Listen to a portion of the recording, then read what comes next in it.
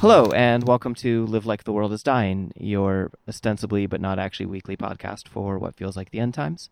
I'm your host, Margaret Killjoy. This show is a proud member of the Channel Zero network of anarchist podcasts, and here's a jingle from another podcast. Doop, doop, doop, doop, doop. I'm going to cut in a thing. Rebel Steps is a podcast about taking action. Season 1 offered insights into how individuals can join movements. Season 2 focuses on the ways people can work together to build these movements.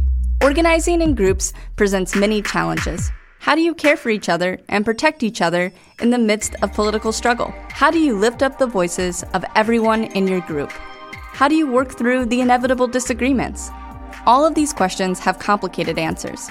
As I explore these questions, you'll hear voices and stories from my community in New York City, spotlighting a range of organizers from the Metropolitan Anarchist Coordinating Council, Outlive Them, PopGem, Democratic Socialists of America Libertarian Socialist Caucus, and more. Just like the first season, I return to Paulo Freire's quote, "What can we do today so that we can do tomorrow what we cannot do today?" But this time with the realization that building our capacity will necessarily happen alongside others. Find Rebel Steps on Spotify, iTunes, or wherever you get your podcasts, and check us out on Twitter or Patreon. This week, I'm joined once again by Paul, who has worked as a medic in combat situations, and we're going to be talking about ballistic protection. We're going to be talking about how demonstrators can respond to the new threats of live ammunition that are increasingly present at demonstrations. And so, Paul, would you like to introduce yourself with your name, your pronouns, and any sort of affiliations or experience or that you would like to express? Yeah, hi, my name's Paul. My pronouns are he, him, his, although they, them works fine as well. As far as affiliations, currently, at the moment, I can't say that I have any other than feeling affinity with movements for liberation worldwide, especially with the recent movements for Black liberation in the so-called United States. As far as experience and somehow anything along those lines, I've worked in a medical capacity in protests before in my life, but like most of my more like direct experience in that regard comes from working as a medic in Rojava or the autonomous area in north and eastern Syria, and hoping to like make some of that like experience translate into the present context for people who are looking to keep themselves safer at any kind of protests or demonstrations or otherwise potentially dangerous events. Okay. Yeah, and for anyone who hasn't, I highly recommend looking back a couple episodes to Paul talking at greater length about his experience in Rojava. So what I've been doing recently is I've been doing this research project that some of you listeners have heard me talk about, where I've been doing a deep dive research into basically the threats that demonstrators face, the weapons, especially the less lethal weapons that are being used by police and increasingly by fascists, and also the gear that people can use to protect themselves. And what I have thought I was going to be doing with the podcast as relates to this is I would be basically explaining what I've been learning to someone. But I thought it would be kind of interesting to do this sort of in-between thing right now where I'm going to be explaining to someone who knows better than I do, or at least has like more direct experience than I do about some of these things. And so it'll probably be a bit of a back and forth conversation rather than directly an interview or me rambling on endlessly. When I first started this research project, I was primarily focusing on basically sports armor, and I was looking at how we protect ourselves from baton rounds and tear gas canisters and batons themselves, and beanbag rounds and all those things. But while I've been working on this project, increasingly live ammunition has been used towards leftists and radicals and anarchists and things like that in the streets. So all of a sudden I've been shifting a lot of my research over to different ways of protecting ourselves against live ammunition. And yeah, I'm curious, do you have any thoughts about like sort of threat modeling, how things have changed, how people might protect themselves, not necessarily in a community defense point of view, but more of like a demonstration point of view? Yeah, that's an interesting question. One I think been maybe kind of troubling since the events of the Unite the Right rally in 2017, where I think it's this like shifting dynamic, where we're starting to see like some folks, like particularly on the right, like using tactics that are like more akin to like leaderless resistance or guerrilla warfare tactics, and the left is like primarily, until like quite recently, seeming to like stay pretty within the bounds of like things that are more considered in protest tactics. And so when you have like those two things kind of butting up against each other in the real world, I think they both kind of become like incompatible. Like, yeah, without going on too much of a rant, I think there were a lot of conversations about how could we stop car attacks, and at least the answer I kind of came to is, well, the way you stop car attacks is just by not marching in the street where there might also be cars, because ultimately, other ideas of like types of protection or defense against those cars, like I think butt up against like more like real world tangible things. But yeah, so I think like threat modeling is like really interesting. And I think a lot of people are, at least, that I've spoken to across the country, are just coming to the idea of having demonstrations in like different ways, or like pursuing action in different ways other than like mass rallies and actions, potentially like just kind of away from, would be like far right attackers. And so I think that's interesting. But I think what we need to do is start preparing ourselves for like, the new threats or like newer threats that we're facing, like particularly like, lethal rounds and like bullets precisely, while also like still maintaining like a desire to kind of exist within the bounds of like something that would look like a demonstration.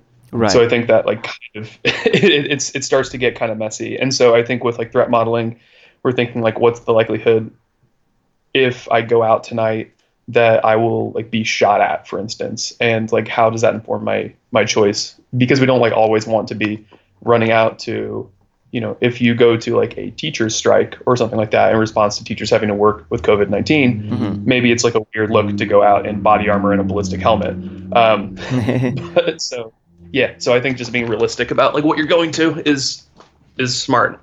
Is that kind of what you're speaking to? Yeah, and actually it gets at this like larger question that I wasn't directly thinking about addressing, but I feel like it kind of needs to be addressed.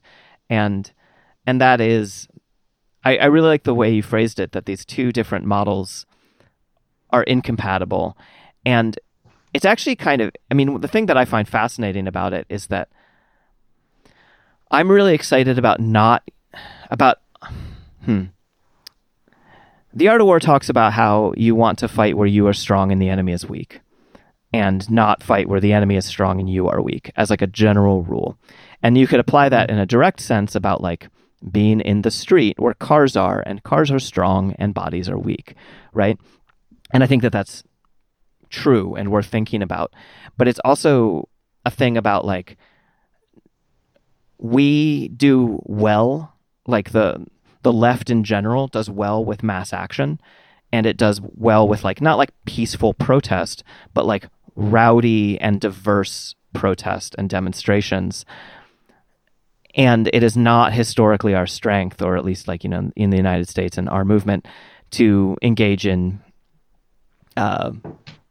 gunfights,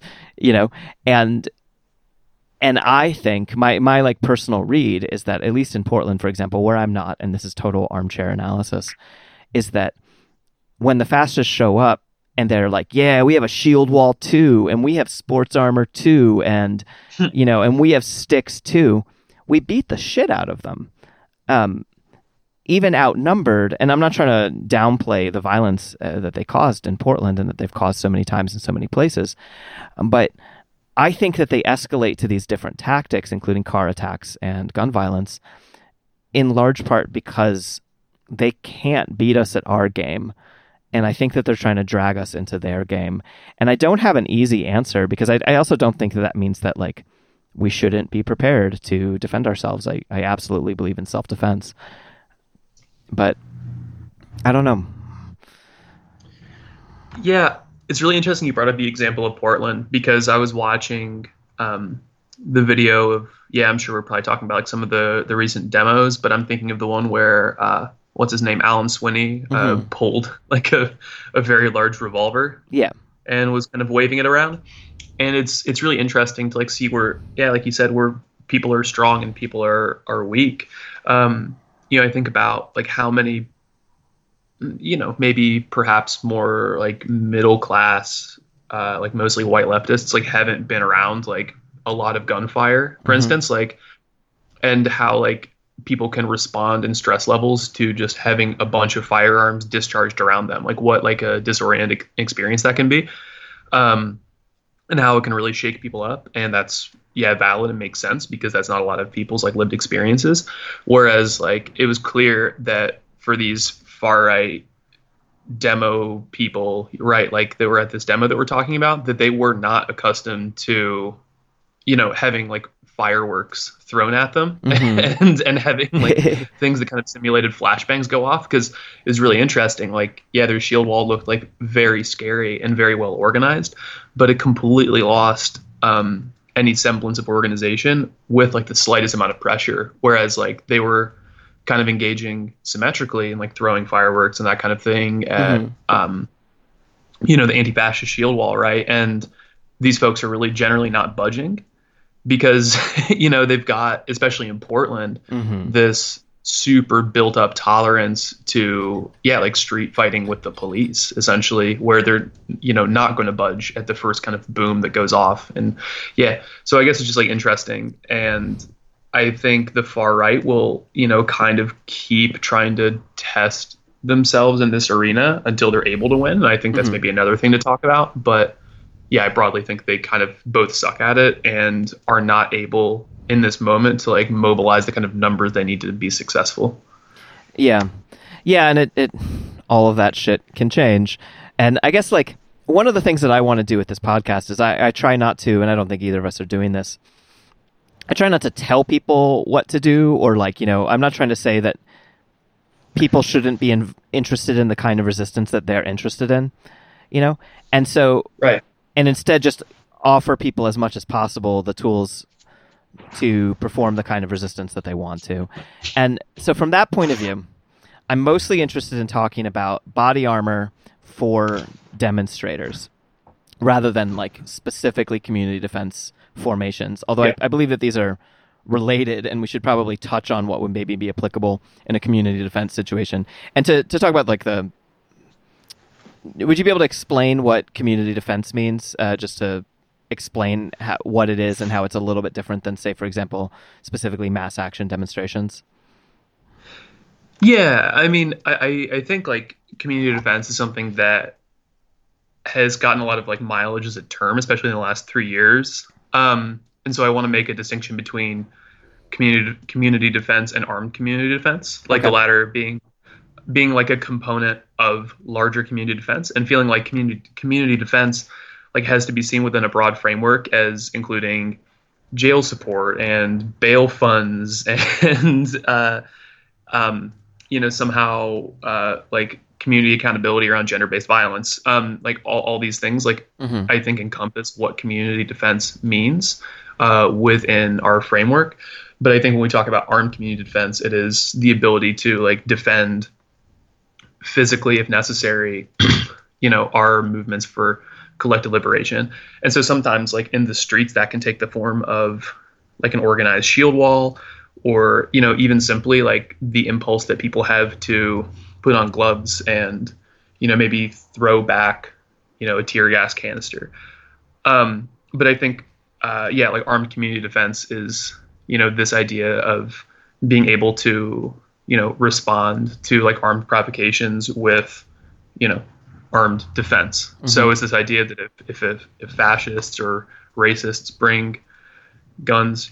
Specifically in this case, we're talking about racists without badges. Like if they bring guns, we should also bring guns. And like there's a lot of ways that has manifested itself, whether that's through like open carry tactics, which I generally will argue against, or like more quiet formations, concealed carrying at demonstrations, and being prepared in other ways.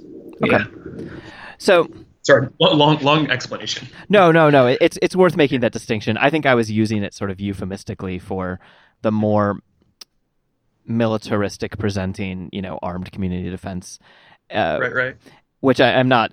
I'm just like not trying to slander. I'm just trying to point out that that's not specifically what I'm personally focusing on. Totally.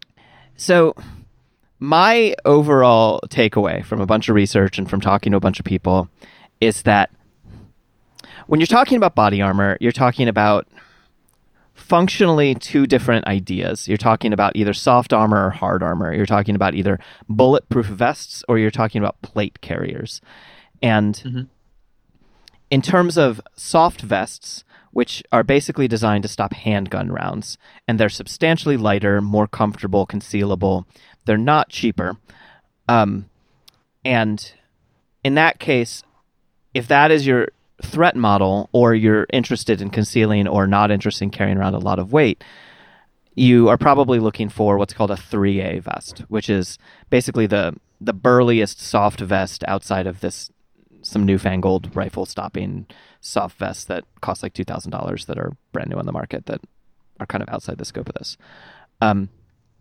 As compared to, if you're interested in stopping rifle rounds, you're interested in getting a plate carrier. And a plate carrier it's a vest, and it's a vest that has sleeves in which you insert hard plates.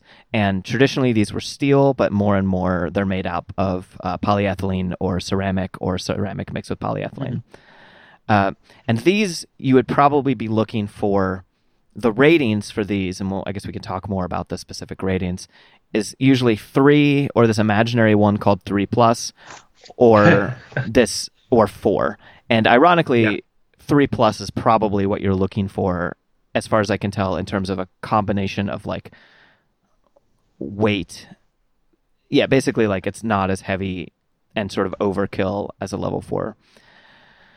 As a super basic intro. So basically, I personally believe I would recommend that demonstrators in places where they think that gun violence is likely to get a 3A vest and wear it if they like feel like they can, or it's a good idea. There's a lot of like complications. Actually, I feel like I should probably disclaim that in the United States, at least, violent felons cannot own or use body armor. Federally. I mean, they literally can, but it is not legal for them to do so. Unless it is like through a specific exception through work, like some violent felon security guards, for example, are allowed to wear vests or plate carriers or whatever.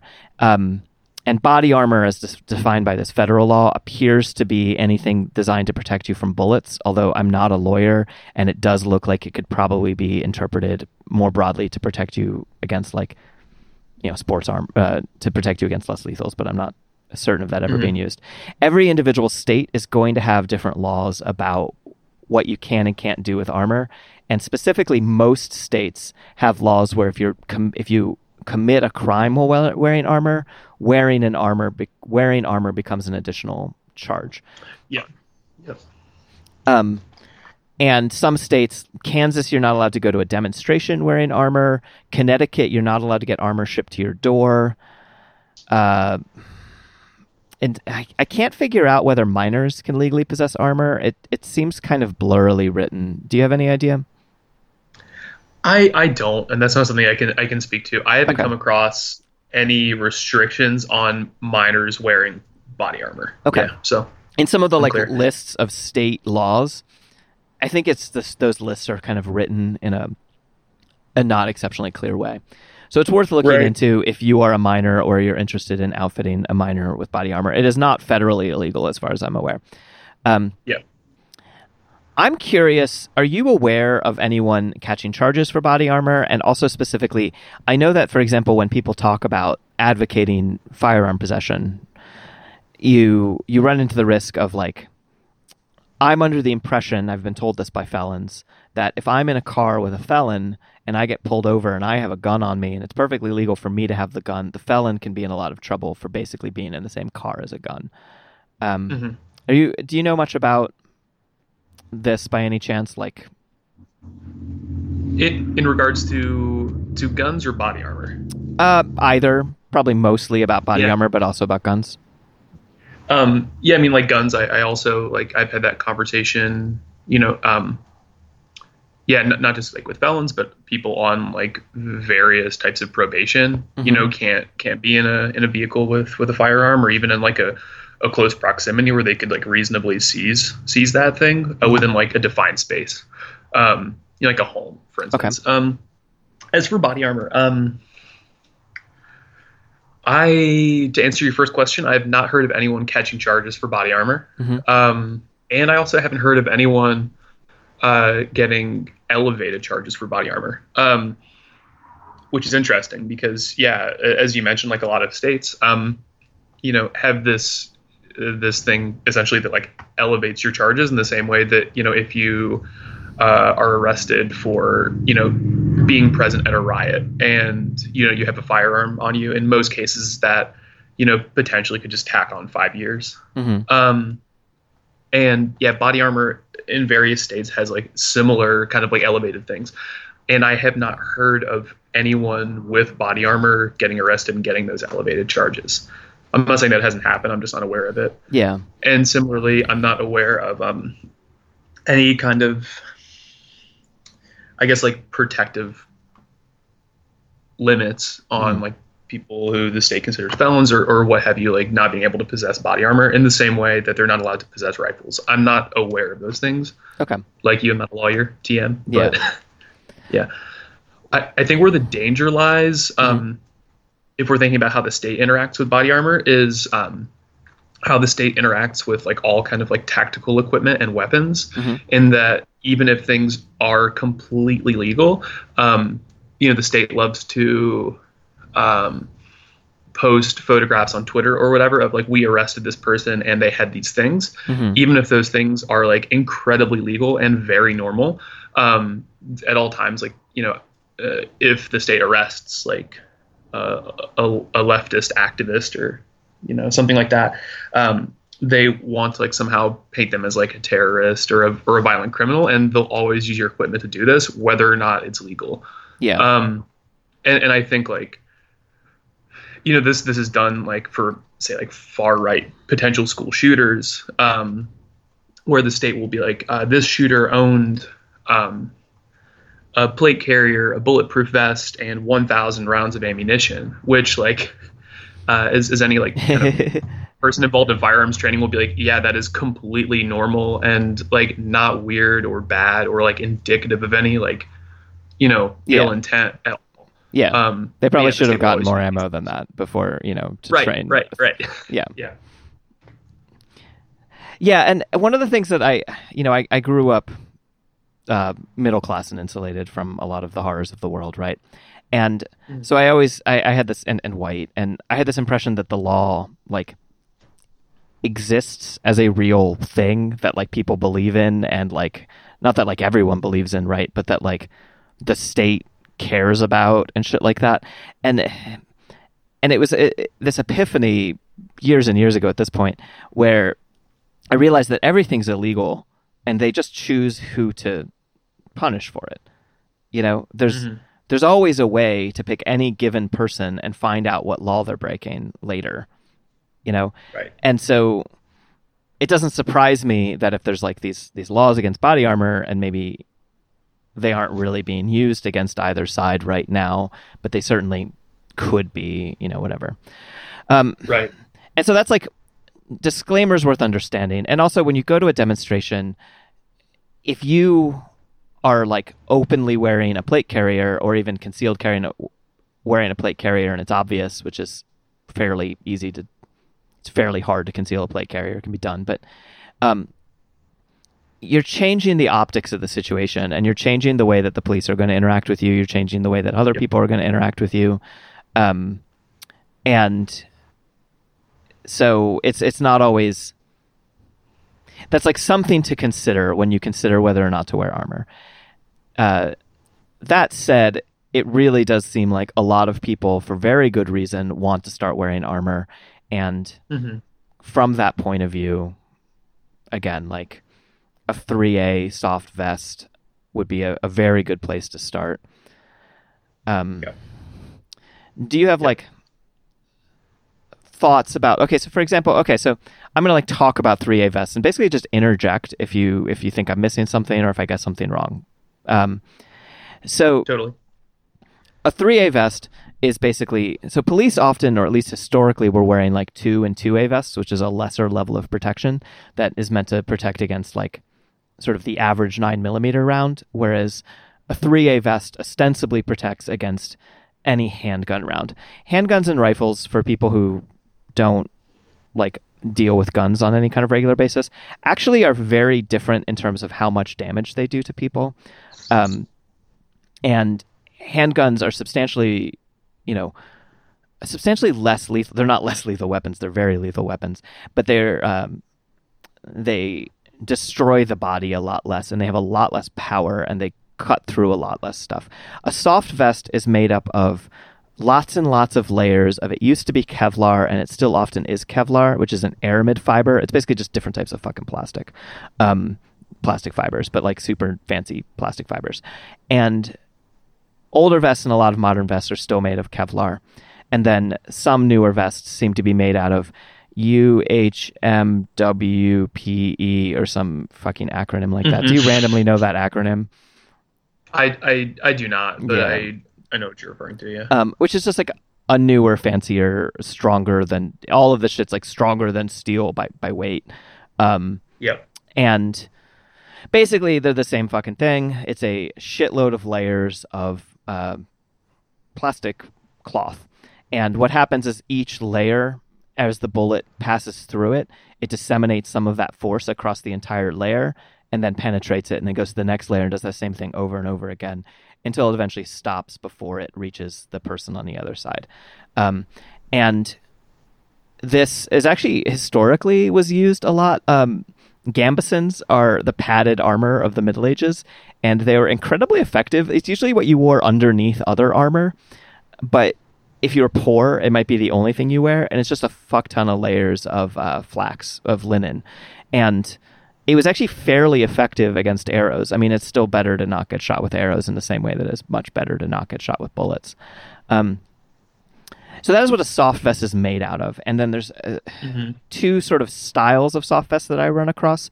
One is a wraparound vest, in which the inserts... Okay, so your vest, the outer layer is not going to be Kevlar. The outer layer is going to be a cheaper plastic, I don't know, or a plastic that's like more resistant against the sun and more scuff resistant and shit like that. And within that is your pad of Kevlar layers. I'm just going to keep calling it Kevlar, even though it could be Dyneema or Spectra or a bunch of other shit. Yeah. It's all brand names anyway. Okay, so, and the nicer vests are wraparound, in which the the ballistic fabric goes all the way around, including on the sides. Whereas you can also get a cheaper bulletproof vest, which basically functions actually like a plate carrier, which we'll talk about a little bit later, where there's just inserts that are basically rectangles that cover your front and your back against bullets. And some of those can be had substantially cheaper, but they also are... There's not really, besides cost, I don't see any advantage to a non-wraparound vest. Do you have any... Is there any advantage to a non-wraparound vest? None that I can really think of. Okay. Because with plates, it's a little bit different, because the plates are so fucking heavy that a lot of people, like, as far as I'm aware, like, a lot of, like, soldiers get issued side plates and then just take them out because they're like, fuck carrying an extra 3 pounds on each side of me because I'm already carrying too much fucking weight. A bulletproof vest is not substantially heavy. Like, it is day-to-day wearable by most people, I believe. Yeah. Yeah, I would agree with that.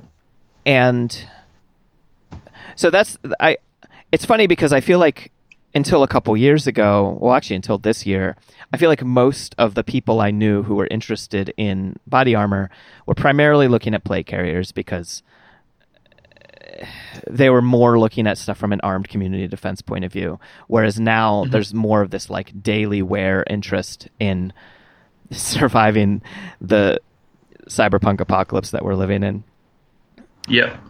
Have you noticed like either I don't know, do you have like thoughts about soft vests or the growing interest in them or anything like that? No, I mean, I think, yeah, I won't say no because I do have thoughts. Mm-hmm. I think it's a brilliant thing to do and wear. I think the one thing I think that gives me pause is a good soft vest and, you know, good plate carrier, good body armor. Like, relatively speaking, the gap in how much that is costing is not that much. I think that's the only thing that kind of gives me pause. But I think as far as just something that, yeah, is like more accessible to people to wear and be mobile and also like blend in more with the crowd is like very interesting. I think, yeah, you know, most of the instances of like gun violence people are probably going to face in this climate, and even if like this climate continues to escalate, are you know, it's going to be 9mm rounds, which is a handgun round for people, right? Yeah. Or you know, a pistol caliber carbine, whatever. We don't need to get geeky about it. Yeah, like a handgun caliber, and you know, generally speaking, these soft vests are going to do a good job at stopping that. So if that's your like, threat analysis, then that is like really brilliant. And you know, an all black soft vest or something like that is something you can more feasibly like wear to a demo and not immediately get singled out as like something of massive interest to the police. It doesn't become like, you know, going along with this old idea of people saying, hey, you don't want to be the only person wearing all black at a demonstration, you know, or the only person wearing, you know, something stand out. I feel like it doesn't apply so much to soft armor. So that's really good. Additionally, because of it being soft, it's not going to create like the potential like blunt force trauma on your body that a plate might.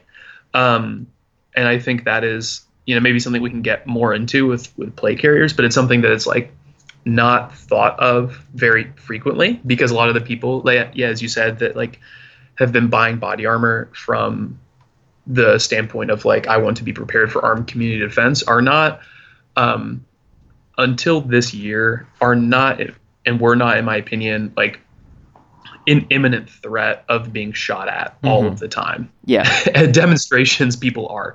And so I think now we're like interacting more like philosophically with the concept of like what happens after I get shot.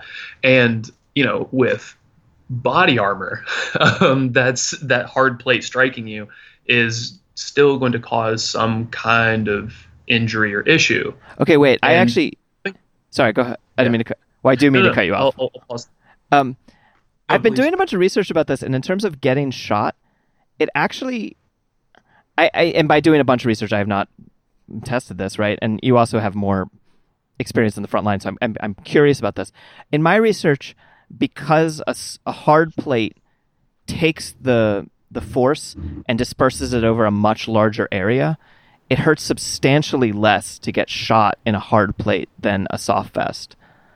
Or do you mean like, and also a hard plate also seems like a better thing against like less lethals and things like that. So I think like what I'm referring to is, you know, the things that can occur with like larger caliber things. Yeah. And, but also like, I think what people don't comprehend is that it's still going to be some kind of a shock and still, I guess, like be something that will occur. Yeah. Yeah. Yeah. And also does that distinction make sense? I think so. And one of the dangers of armor is that, like the first time you carry a gun, like on your person, you feel like you're 45 feet tall and like, you know, and it's not actually good to feel that way, right?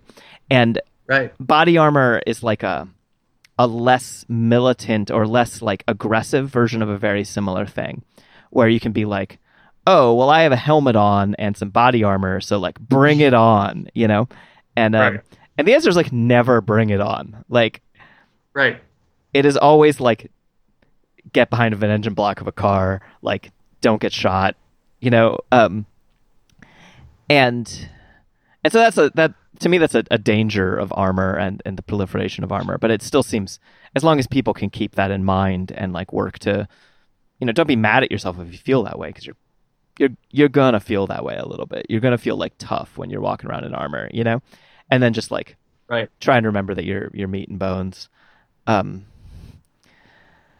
Okay, so another thing about soft vests, and I've only just started doing this research now, is that before the older threat model from fascist violence, from my point of view, as I've been doing research about armor for the past several years, was knives, right? We've seen a lot of instances of the far right stabbing and cutting people at demonstrations or on the street.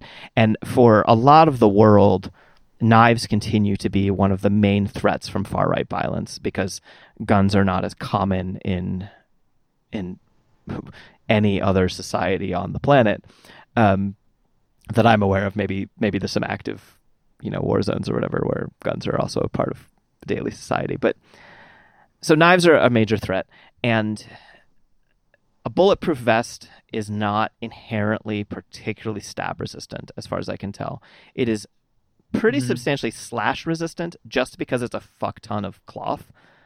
And it's a fuck ton of strong cloth, right? There are bulletproof vests that are rated for stab proof, and I believe what they do is that you're mixing up. It's all Kevlar. Stab proof vests are also Kevlar, but it seems to be or you know, aramid fibers or PE fibers or whatever the fuck. But they seem to be basically composed in a different way and use a very similar tactic of like multiple layers to catch blades, but they like are just literally composed differently. And so stab resistance on a soft vest is like gonna cost you a lot more, is my understanding. And I'm wondering if you know much about stab resistance. That's not something I like feel qualified at all to speak on. Okay. No. That makes sense. And so what anti-fascists have been doing for years when they go and confront the far right is that they'll wear like leather jackets and things like that are substantially not stab proof in any real means, but like at the very least slash resistant. And a bulletproof vest is going to be better than nothing if you get stabbed, but it is not going to stop a knife unless you get one that also comes with stab resistance. Also, for what it's worth, just out of those like Kevlar gloves and sleeves and shit that you can get for like working in kitchens and, you know, working around certain objects, construction work or whatever. As far as I can tell, I haven't tested level 9 cut-proof sleeves yet. I'm interested in doing so, and if anyone out there has experience with these things, please let me know. They are not doing you any good in a knife fight, as far as I can tell. It's possible that the highest level of ones do, but in general, these are unfortunately just designed to protect you against incidental nicks and scrapes. And yes, and knife fights are as dumb as gum fights. Like, just don't fucking get into knife fights. Jesus fucking Christ. But okay, so maybe we can move on to hard plates and then talk about at the end sort of sourcing and like surplus and things like that. With plate carriers are a vest that have sleeves that you put hard plates into, or I guess soft plates. You could theoretically put a 3A soft plate into it, but just to keep the world simpler, I'm going to be talking about soft vests versus plate carriers. So plate carriers generally are carrying plates. In this case, you need to buy two different things. You need to buy both the plate carrier and the and plate carriers are what, by the way, if you don't know what we're talking about, it's like anytime you look at a picture of like a soldier or a militia person or you know, a lot of people, if you see someone carrying a long rifle and then they have like a weird vest covered in pouches, there's a very good chance that that vest is a plate carrier. And so the levels of it, a level 3 plate is rated to stop certain rifle rounds. But I'm a little bit confused about this, and you might know better. It seems like it's not actually rated to stop AR-15 rounds, but just AK-47 rounds. Is that true? Yes, that is true. Okay. And so since the most common rifle threat in the United States is an AR-15, I am going to like throw them out as a viable option of if you're going to bother wearing a plate carrier. Yep. So then there's something called 3+, or 3 special threat, I think it's sometimes called. And 3+ is going to be different. These ratings, just to really quickly, so the ratings come from the National Institute of Justice, the NIJ, and they rate body armor, and it's like 2A, 2, 3A, 3, 4. Maybe there's a level 1. I presume there's a level 1, but I've never run across it anywhere. And so 3+ is not an actual NIJ rating, but since level 4 is designed to stop like armor piercing, 30-06 rounds. So basically, armor manufacturers realized that there was a hole in the rating system, which is a hole caused by a AR-15.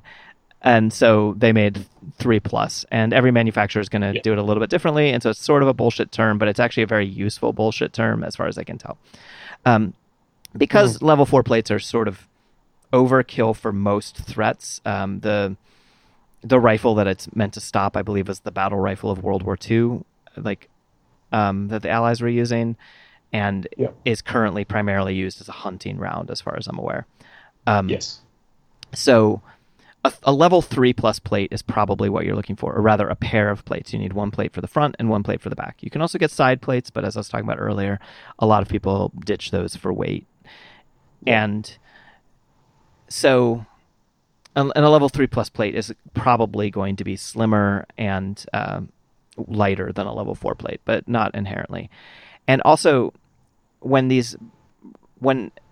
armor is designed to stop a threat, it doesn't always stop a ton of it. It's like some plates will stop a threat higher than their rating would allow, but they might just stop only a couple bullets rather than a ton of them or whatever. The two types of plates largely that you'd be looking for is you'd either be looking for steel plates, which seem to be sort of going out of fashion, or ceramic plates. And often the ceramic plates are ceramic backed with polyethylene, which is the... and with a steel plate, basically it's just a fucking thick piece of hard steel where bullets don't go through it. And it's stupid heavy, and I believe a level 3+ set of plates is often like, about 8 pounds a plate? Does that seem right? Somewhere in the realm of like 6 to 8 pounds a plate, yeah. Okay. Whereas ceramic plates are more like 5 or 6 pounds a plate? Yep. And the difference between carrying 10 pounds and carrying 16 pounds all day is actually pretty massive. And so more and more people are moving away from steel plates. They're also moving away from steel plates because of this issue. I'm actually curious your take on this, like, moving away from steel plates. The other reason that people are ostensibly moving away from steel plates is that steel plates suffer from something called spalling, where basically, like, as the bullet turns into shrapnel when it hits the plate, it can kind of go anywhere. And also maybe is it bits of the plate? I don't know. Do you want to explain spalling and things like that? Yeah, I mean, it's quite simple. You know, you have like a steel thing, and a big projectile hits the steel thing, and it, you know, in essence, like takes a small chunk out of it, and like slivers of the steel go places, and the round is going to like also potentially either embed or like go into different places, like certain like fragments of it. And these pieces can go into various places. Also, like it's going to deform like much more on like the backside of the plate and like create more, like blunt force trauma because of like how steel deforms. And I think something to consider is, like a lot of these types of steel, are the same types of steel or similar types of steel you'd use for like steel targets at a shooting range, right?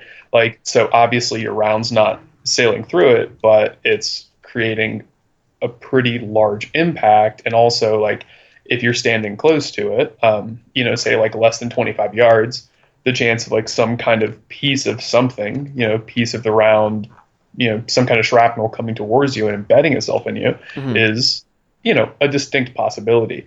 Like I'm speaking to like, say like AR 500 steel. And that's like that's not a brand. That's a type of steel.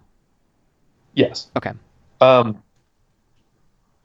And, I watched, for instance, like this type of steel get shot at, 25 yards, say, with, a rifle, which is like well within an unsafe distance, or like what the manufacturer calls a very unsafe distance for steel rounds.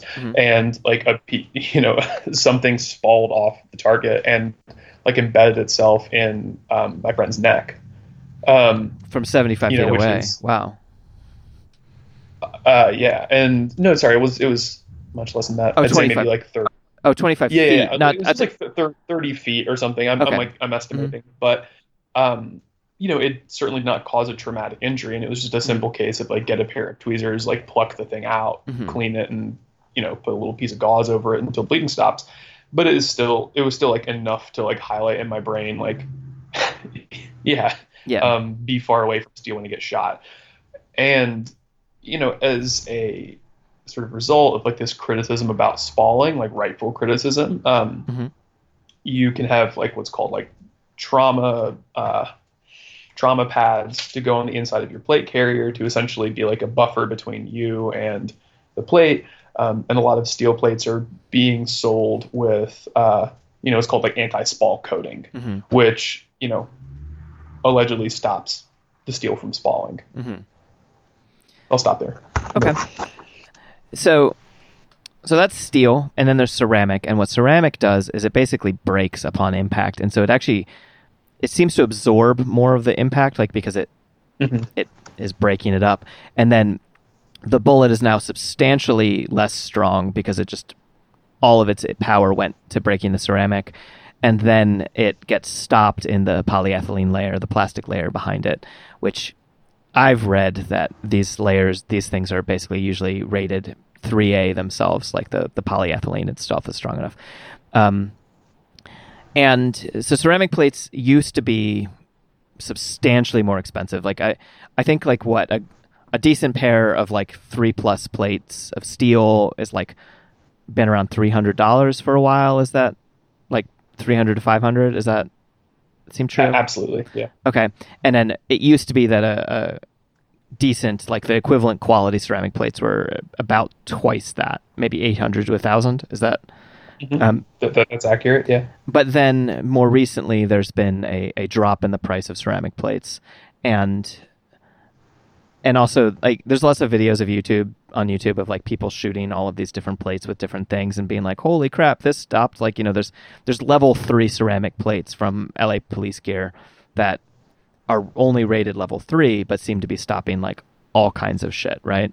Yep. One of the things that I'm curious your take on, what's made me nervous is why is that it seems like ceramic plates, most of the major manufacturers are basically like skimping on the size of their plates. Plates are usually, for a medium-sized person, you're usually buying plates that are 10 by 12 inches, roughly. Every plate manufacturer is going to have slightly different ways of doing it. And smaller people are often buying 8 by 10 plates, and then larger people are often buying 11 by 14 plates. These seem to be the 3 sizes of plates, at least in the United States. And you need to make sure that your plate carrier matches this. I've been told that pretty much you want to make sure that your plate goes like nipple to nipple, and then from your collarbone. How far down from your collarbone? Like, how low should a plate cover? I like to think it should generally end like around your belly button. Okay. So one of the things about these ceramic plates from major manufacturers is that they seem to have, it's often like an inch, but I don't know whether that's a half an inch on each side or what. But basically they have like, the ceramic doesn't go all the way to the edge. So you're losing at least an inch, but possibly 2 inches, I'm not sure, of effective surface. Mm-hmm. Why? That just seems so sketchy. Like, what's the deal? Do you know?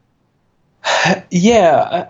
I mean, I think it's like being driven by like market and demand. Mm-hmm. Yeah. And like, a lot of this is likely my like anti-capitalist bias into being like mad at things that the consumer market is doing. But there's like a lot of emphasis right now on like low profile and like slick plate carriers. So there definitely seems to be this like race to the top of like how small and how slick and how sleek can we go with our body armor. And yeah, it's sketchy, to be honest. Like, and this is like about how like a lot of plate carriers have started to be, I guess, like shaped or stitched in like more recent years, that are like designed around like being able to be covert and like perhaps not designed more for like the civilian market rather than like a NATO fighting force. So, there's like, I think more of like a direct thing of like, we're really, really just trying to like kind of protect this like direct area that is generally defined as like the kill box, so to speak. Like this is area of your body that is going to like result in, like very, very, very, quick or like immediate death. And the idea is like, we really, really just want to protect like this zone generally. So yeah, I don't know. I've like pretty mixed feelings about it. Okay. But also it's like the kind of advent of, I think what you're talking about are like shooters cut plates. So are like, cut slimmer to like advocate for more like mobility of your arms and your shoulders and like a better placement of like the stock of a rifle and that kind of thing. So like not as impeded by body armor. Yeah. And I think that's like something that's also driving it as well. Okay. And I do want to, I kind of want to shout out that there's one, we'll talk more about sourcing in a moment. I think we're not going to get to helmets today. There's one leftist armorer that I'm aware of, which is called Red Star Defense, and they're based in the Pacific Northwest. And they make their own plates. They used to make steel plates, and now they make ceramic plates. And they also resell soft armor and plate carriers and things like that, tactical gloves. And one of their whole things is that they point out their ceramic plates are currently around $300 for a pair. And they point out that the ceramic plates are designed with like edge to edge protection. Like, and that seems worthwhile. So I want to talk about fit of plates. And one of the advantages of soft vests, as far as I can understand, is it seems easier to get soft vests that fit different sizes of bodies well, because they are softer. I know that there has been some development towards like, specifically what I'm talking about is that often vests are not designed for people with breasts. And so, and also just different size people in general. And soft vests have an advantage as far as this goes. Everything I've read, and I'll kind of say what I've come up with, and if you have like corrections or other thoughts or anything that you've watched people deal with, a soft vest is a better bet. There are soft vests that are specifically designed for people with different body types. They tend to be fairly expensive and sort of outside of the realm of like most of the cheaper vests that you can access. As far as plate carriers go, the best that I've been able to come up with in my research is that combining a binder or a very tight sports bra with a plate carrier, and then going for, as much as possible, the multi-curve style plates. Plates come in either flat, single curve, or multi-curve, and every manufacturer is going to make all of these things slightly differently. But a single curve basically bends in the middle vertically, so it's like kind of wraps around your body a little bit more, and multi-curve curves on multiple axes. And so, and then the other thing is that some people talk about, for people with breasts, a swimmer's cut being more useful. And a swimmer's cut is kind of, there's different cuts of plates as well. And again, they're sort of manufacturer jargon, although some of them seem to be fairly standard, where like a basic plate is a rectangle with two little notches taken out of the top corners. And then a shooter's cut is going to exaggerate one of those cuts so that it's easier to move your dominant arm for shouldering a rifle. And a swimmer's cut is basically doing the same thing on both sides and just like coming in at the top as like much as it can get away with. And exposing far more of your sort of shoulder area, but giving you more freedom of movement. And that seems to be an advantage for some people in terms of fitting. Do you have other ideas about how to fit vests to different sizes of bodies? No, I think you nailed it. I have nothing to add, honestly. Combining like a binder with multi-curve is I think great. Like SAPI is going to work on the back for most bodies, I find. What's SAPI? SAPI is the style of the basic style of cut. Yeah. And it's just gonna essentially go like more up towards the shoulders, and like generally I think that'll be fine on the back. Like what I used or had experience using was like more of like a SAPI cut on the back and like more of a swimmer's cut on the front, and shooter's cut, and I found that to be like quite comfortable, and I found that to be like working for most types of bodies. You know, there's less, I think, like variance for folks and like what's going on with your back. But yeah, I really, really recommend like combining it with like a binder or as you said, a tight fitting sports bra. I think that's just going to make your situation a lot more comfortable. Okay. Yeah. I ran across specifically, there's a brand of equestrian sports bras that is like, this is what you should wear if you're like a lady cop or whatever. Which actually kind of gets into one of the things that do you have other thoughts specifically on plate carriers? On the armor or the carriers? Oh, okay. That's something we haven't talked about yet either. So we've talked about the armor, the plates, but the carriers themselves, like, what are you looking for in a carrier? Yeah, so we want to be selecting a carrier based on what we're going to do. So there's a couple like different ways we can go, and you're generally going to like go along the distinction of what's called like covert or overt. An overt plate carrier is generally going to have some kind of like a MOLLE set up on the front, or possibly like integrated pouches or something like that. But essentially, what's MOLLE? MOLLE, good question, is like a military style of webbing that is going to go sort of horizontally across with sort of like stitching every inch or so. And, this is kind of like a standard, even though there's a lot of different types of attachment.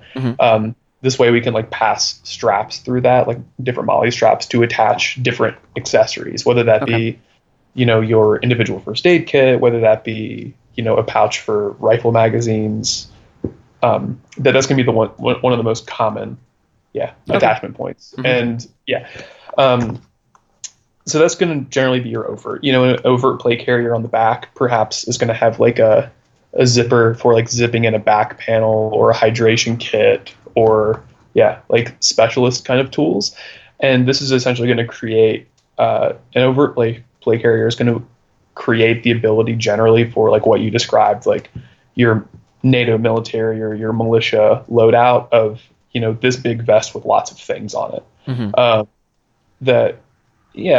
If your job requires this, whatever job means to you, gives you the ability to carry a full combat load of ammunition and communication supplies and a pack, all this kind of stuff.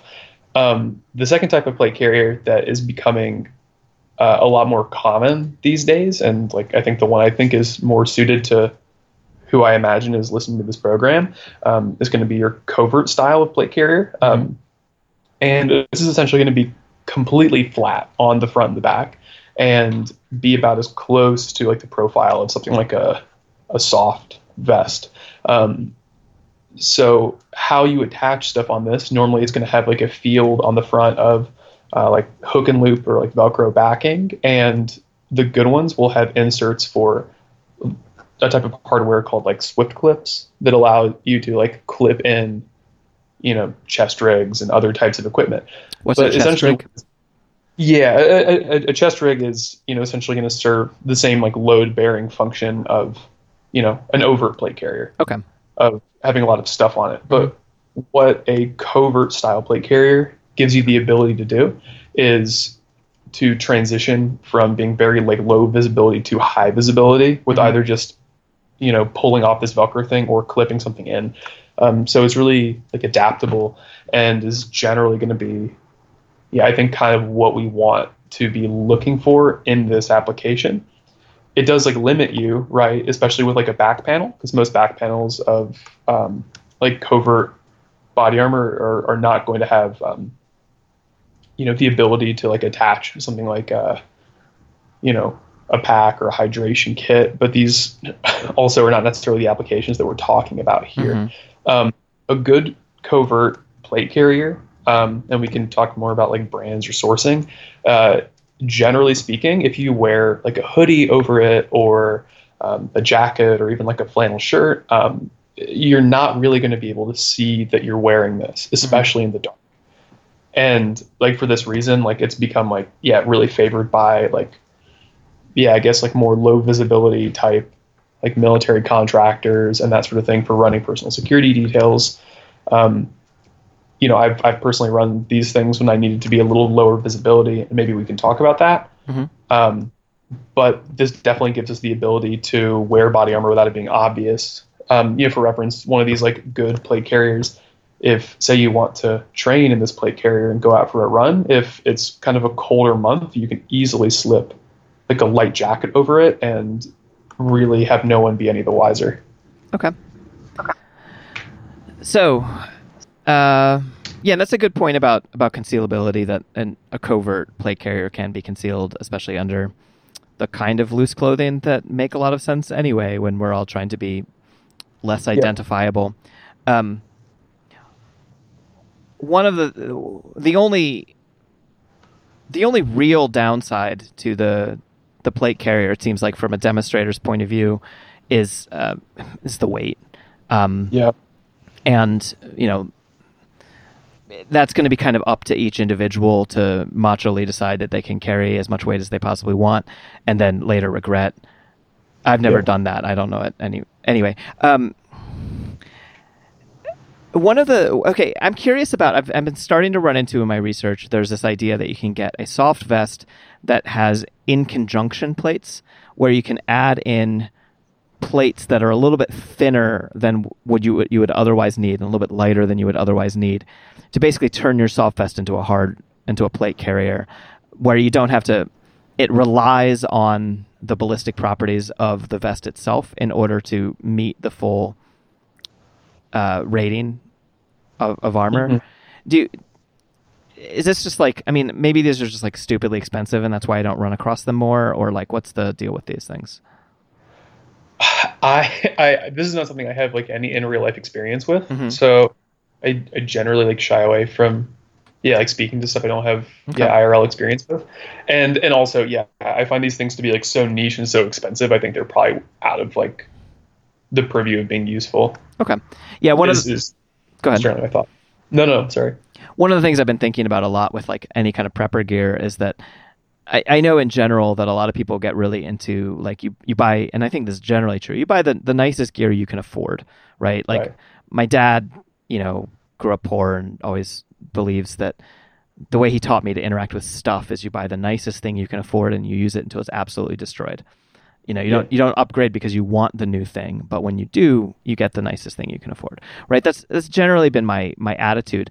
But I've been focusing with my like kind of gear research just around goggles and gas masks and sports armor and things like that. One of the advantages of price is because I realized that like the thing that keeps me safest from tear gas is not having twice as expensive a pair of goggles, is having my friend next to me also have a pair of goggles so they can also stay in the tear gas so that they can keep me safe. And so it does seem like price actually, like cheaper in some ways, is really worth considering with this kind of thing, especially because so much of the left is gearing up now after it's too late. Mm-hmm. And so 2 vests seems a lot better than 1 vest if the vest is like 80% as good as the expensive one. Yeah. So sourcing these things, the biggest catch is that we're in the middle of the apocalypse, and everyone's buying these things, and that makes them hard to buy. And also, and the other biggest catch is that the people who sell these things generally don't have us as their target market. They generally, offer out discount codes like Trump 2020 and sell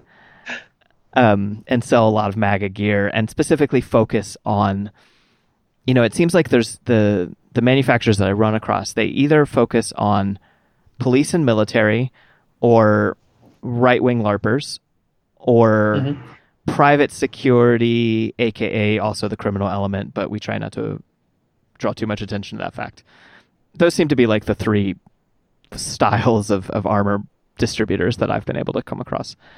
Yeah.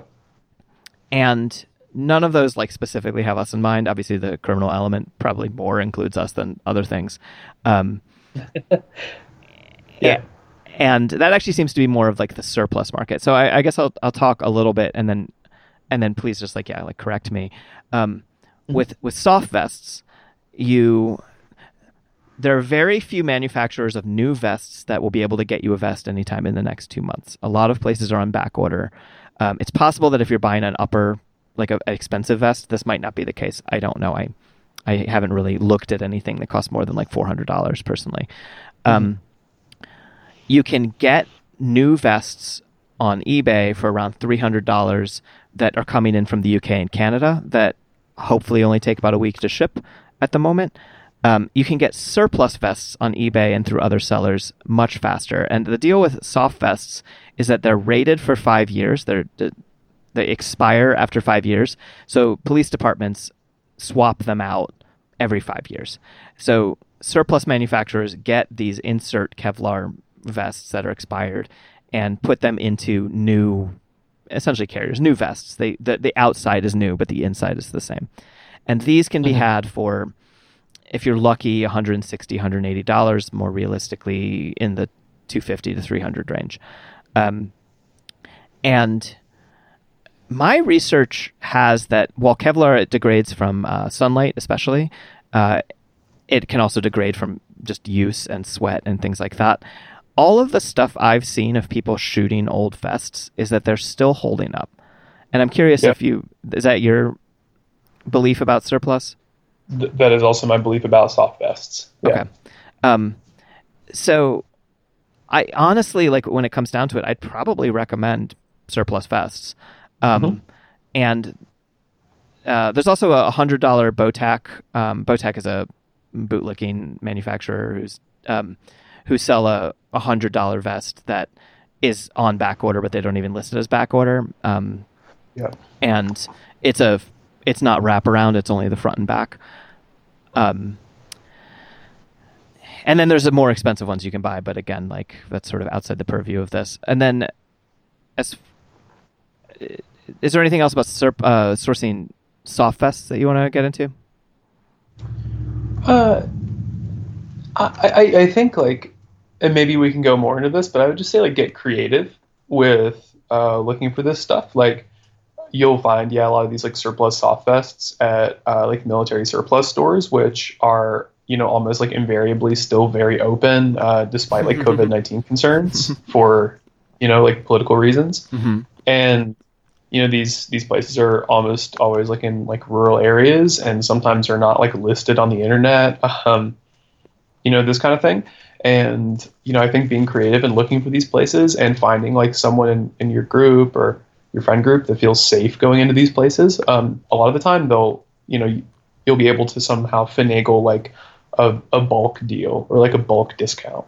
Say if you can go in and say like, hey, I want to buy 10 of these and I've got cash in hand, they'll many times like cut you a deal, because if you, perhaps like dress a certain way or like appear a certain way or act a certain way, they might, roll the dice and imagine that you are preparing with the same political mentality that they are. So I would encourage people to like consider that as an option, like buying in bulk and buying in person. Okay. As being, viable. That makes sense. And then also, Red Star Defense does list SoftFests on their website for about $220. At the moment, they only have medium and large, and they also say that they're on back order because they, are selling very rapidly. And then it's possible, and I haven't talked to anyone who's done this.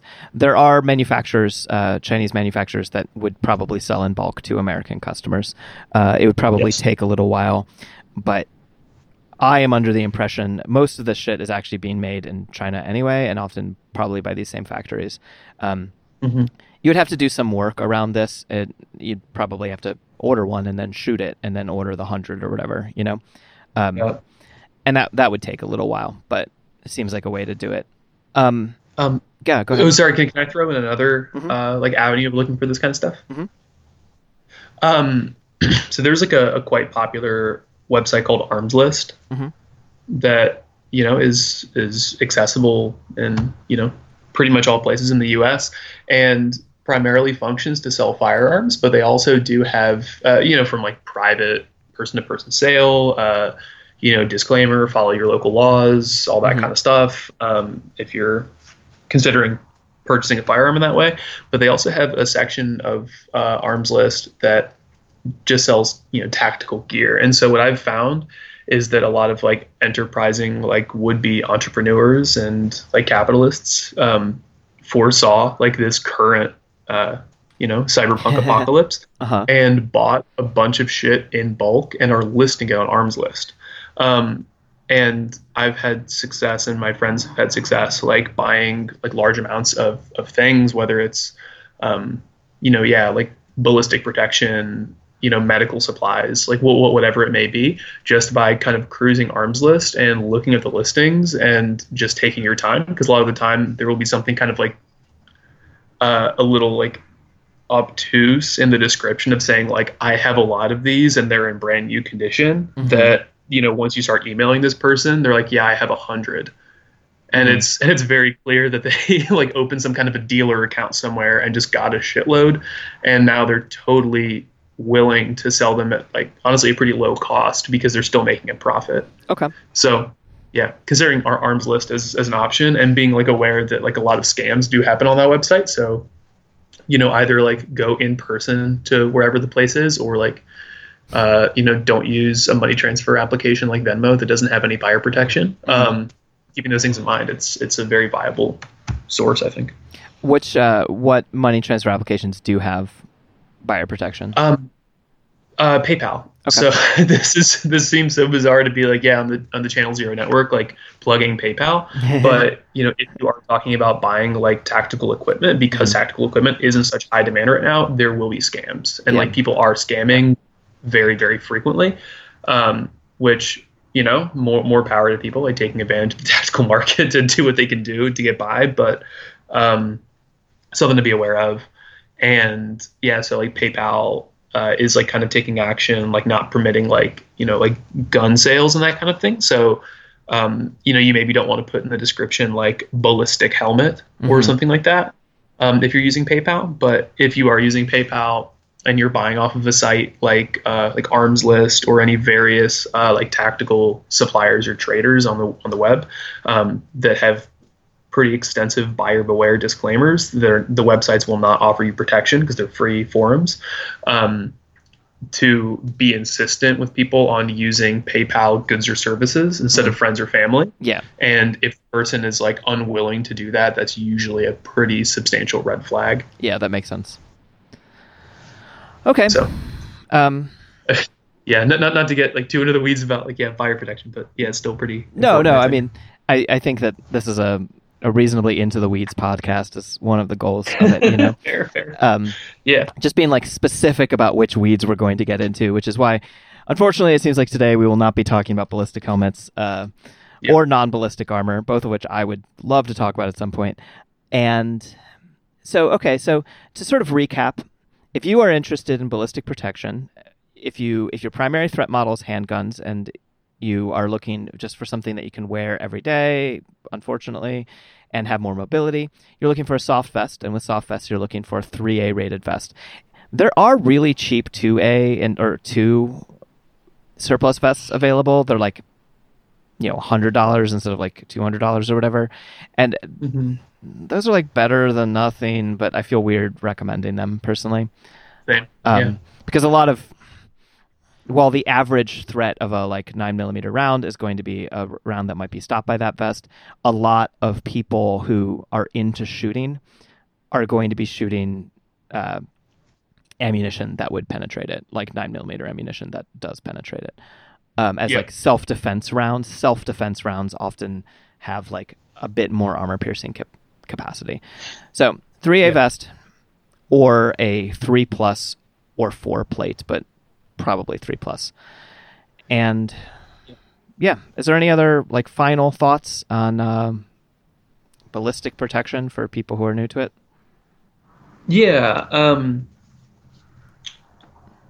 I think there's like a mentality right now of people are just kind of sort of buying whatever. And, I've encountered several folks who, Google plate carrier and or DuckDuckGo plate carrier or whatever, and are purchasing the first thing that comes up that is cheap. And I really, really want to caution against this.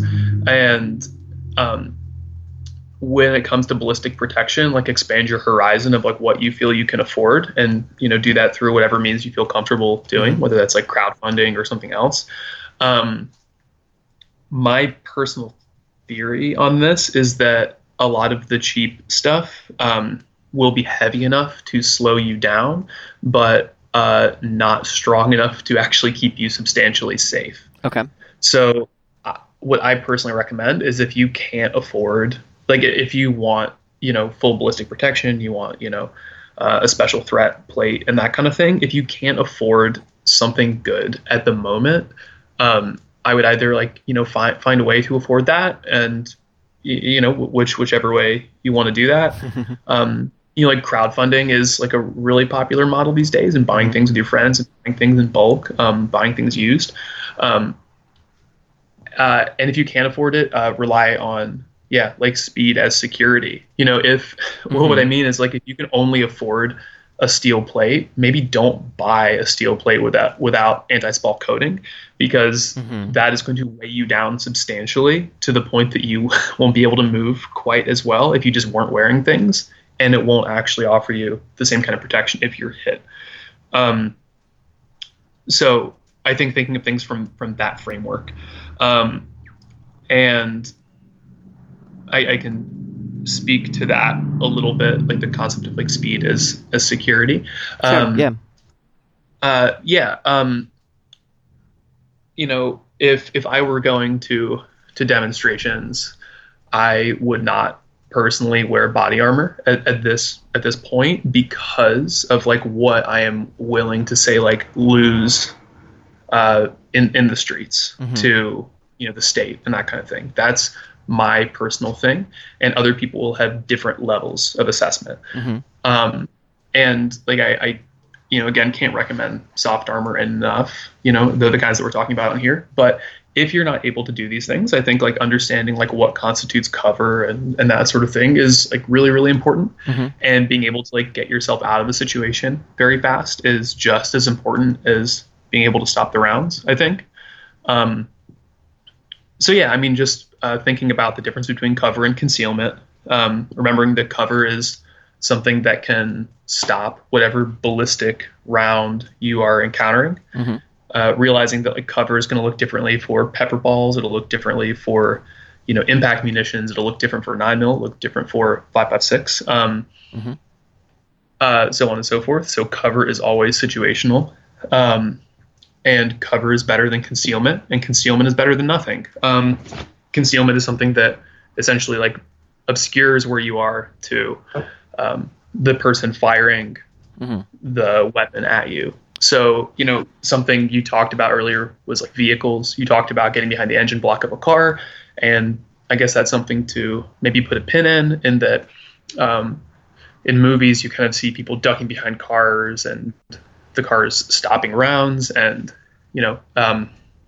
I have seen like a lot of bullet holes in cars, and I can tell you that cars are not really stopping rounds very well. Except for the engine block. So getting behind the engine block will, for many vehicles, provide substantial cover. Other places in the car are not really going to provide you anything other than concealment. And, I say cars specifically because there are typically a lot of cars in the places that people are going to demonstrations. Yeah. And it's generally kind of a bad type of concealment also because, if you're seen going behind this car, like the car reasonably is like a smaller kind of surface area that can be watched. Right. So, you can sort of like what's called like stitch the outside of the car and, reasonably keep someone kind of stuck in one place for a while. Or if you're being watched by someone, it's not that great of concealment. So I think like considering, and always like when you're moving into like a potentially dangerous environment, like looking at buildings, looking at walls, looking at vehicles, and always making the assessment whenever you're in these dangerous situations, like if I start to hear shots ring out, where am I going? And making that like a constant calculation, and not viewing, this idea of I've bought, the nicest ceramic plates and a very nice plate carrier, and now I'm bulletproof and invincible. You still need to be able to like move to a safer place. Yeah. Yeah. Okay. Yeah, and I think hopefully in future episodes, I'd love to get in more about like how to respond to shooters and things like that. But if I could add one more thing about like buying a carrier, please do. There are a lot of people like buying things right now, like kind of in like the tactical market, and sort of buying a thing and then just hanging it up and maybe going out in the streets with it once a week and that sort of thing, and not actually like training yourself to use it. And with body armor, this can be like very scary and very bad. I would like suggest if you choose to invest in this sort of thing, going out for first walks and then runs in this equipment, and making sure that if you have to like run very quickly, that you're not going to immediately be like winded and not able to move. And that's, it may seem like very obvious to some folks, but just buying it, you also need to plan to be able to like move as you would move if you weren't wearing this item. And, this can even look like just wearing around your house, like doing chores, or putting on a jacket now that we're finally getting into like cooler temperature for some parts of the country. Putting on a jacket and just going for a walk around the neighborhood in, your new plate carrier, and maybe when you get close to your house, just going to an all-out sprint. Like these things can be like really helpful. Okay. That makes sense. It's the same as like, any equipment you get, you need to train with. You can't just sit around and have an IFAK. You can't just sit around and own a gun. Right. All right. Well, thank you so much, and I hope I have you on again to talk about helmets and all the other stuff at some point. If you enjoyed this podcast, please tell people about it. Please talk about it on social media. Please tell your friends in real life. Please subscribe. Please do all of these various things that every podcast you've ever listened to has told you to do. Unfortunately, we tell you those things for a reason. And if you want to support the podcast more directly, you can do so by supporting me on Patreon. My Patreon is patreon.com/Margaret Killjoy. I put up all kinds of stuff. It's a newsine every month. And in particular, I'd like to thank Chris and Nora and Hoss the dog and Kirk and Willow and Natalie and Sam and Christopher and Shane and The Compound. Thank you all so much for making this possible. I will talk to you soon.